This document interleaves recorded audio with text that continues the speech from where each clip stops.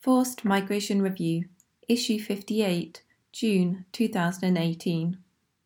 Refugee Livelihoods, New Actors, New Models, by Ziad Ayyoubi and Regina Saavedra. The international community is increasingly emphasizing the need to bridge the humanitarian development gap. But what does this mean on the ground in terms of refugees' livelihoods and economic inclusion? In addition to shelter, water, food, and education, refugees, just like everyone else, need productive employment. Generating an income to meet one's basic needs and provide for one's family is essential for human dignity and is a human right under the Universal Declaration of Human Rights.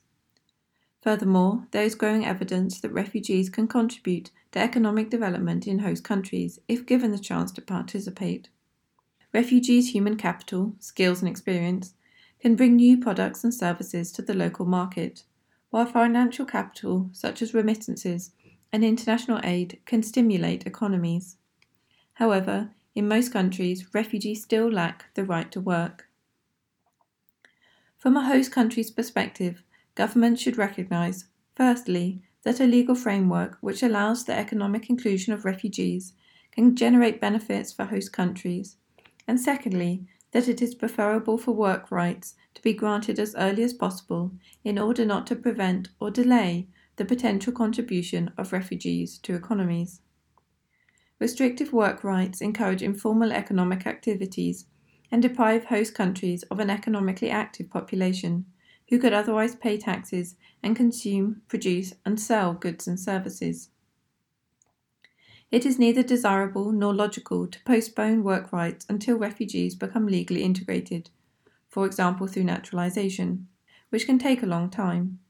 People will still work but will be excluded from formal, decent employment opportunities. Good practice, in Norway, Sweden, Denmark and Germany, among others, shows that supporting early labour market insertion, for example through skills certification, apprenticeships and job matching schemes, allows refugees to become contributing members of host communities. This is naturally more easily accomplished in countries where local economies can absorb a labour influx and where resources and infrastructure exist to efficiently link refugees to appropriate opportunities. However, 84% of the world's refugees are hosted by developing countries, many of which suffer high rates of poverty and unemployment. In such contexts, policy development and programme design promoting refugees' livelihoods must speak to the concerns of host countries. This is where development actors can help. One significant example is the World Bank's Global Concessional Financing Facility, which provides concessional loans to middle-income countries hosting refugees in order to expand labour opportunities and improve local infrastructure, benefiting refugees and refugee populations. Meanwhile, the International Labour Organization's Guiding Principles on the Access of Refugees and Other Formerly Displaced Persons to the Labour Market, Endnote 1, speak to the need for proper governance frameworks, as well as the importance of the private sector in generating decent, productive employment. Economic inclusion is, of course, impossible without the engagement of employers, investors, service providers, and other private sector actors. However, identifying opportunities that can achieve real impact for refugees and host communities can be a painful and lengthy process, particularly when discussions between humanitarian and private sectors are conducted only at the global level, far from local reality. Improving ways of working. The humanitarian community is increasingly aware of the need to change its usual ways of working.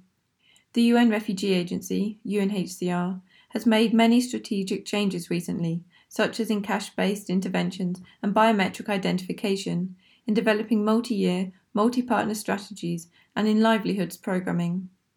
Traditionally, many livelihoods interventions focused on skills development and subsidies, and were implemented without real analysis of refugees' needs and capacities. They lack the potential to generate real, sustainable impact for refugees, let alone for host communities.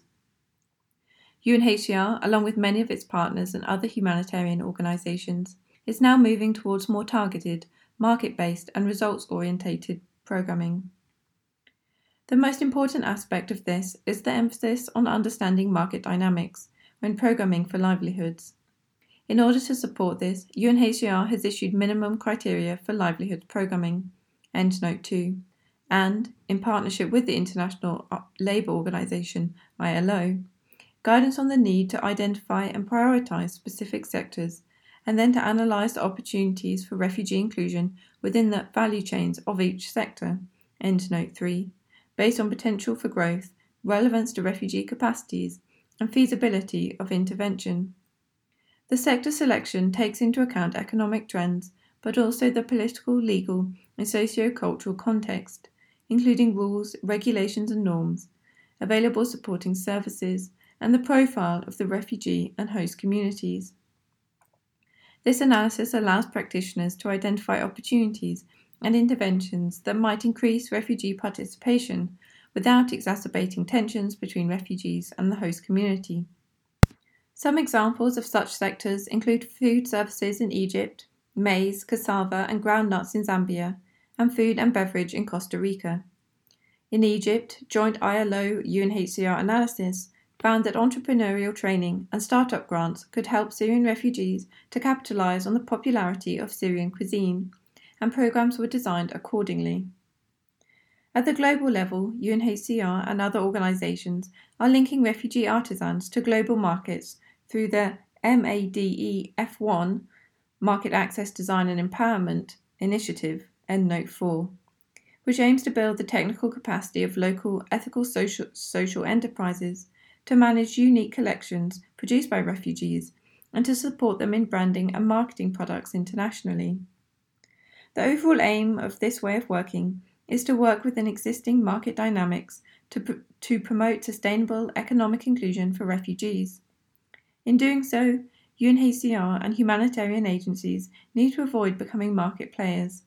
Historically, this has been challenging. There are many examples of humanitarian implemented livelihoods trainings where refugees produced goods that were later sold directly to the humanitarian agencies. The moment the humanitarian agency runs out of funding, the activity ceases, and there is no genuine economic participation of refugees, nor long-term benefit for the host community.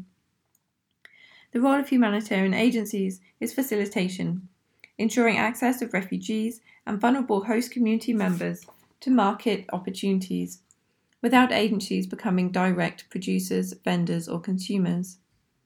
Agencies can, however, add value by developing models that prove that refugees have the potential to contribute positively to the local economy. These models should be later handed over to be led by development partners, private sector actors, and/or governments. The graduation approach.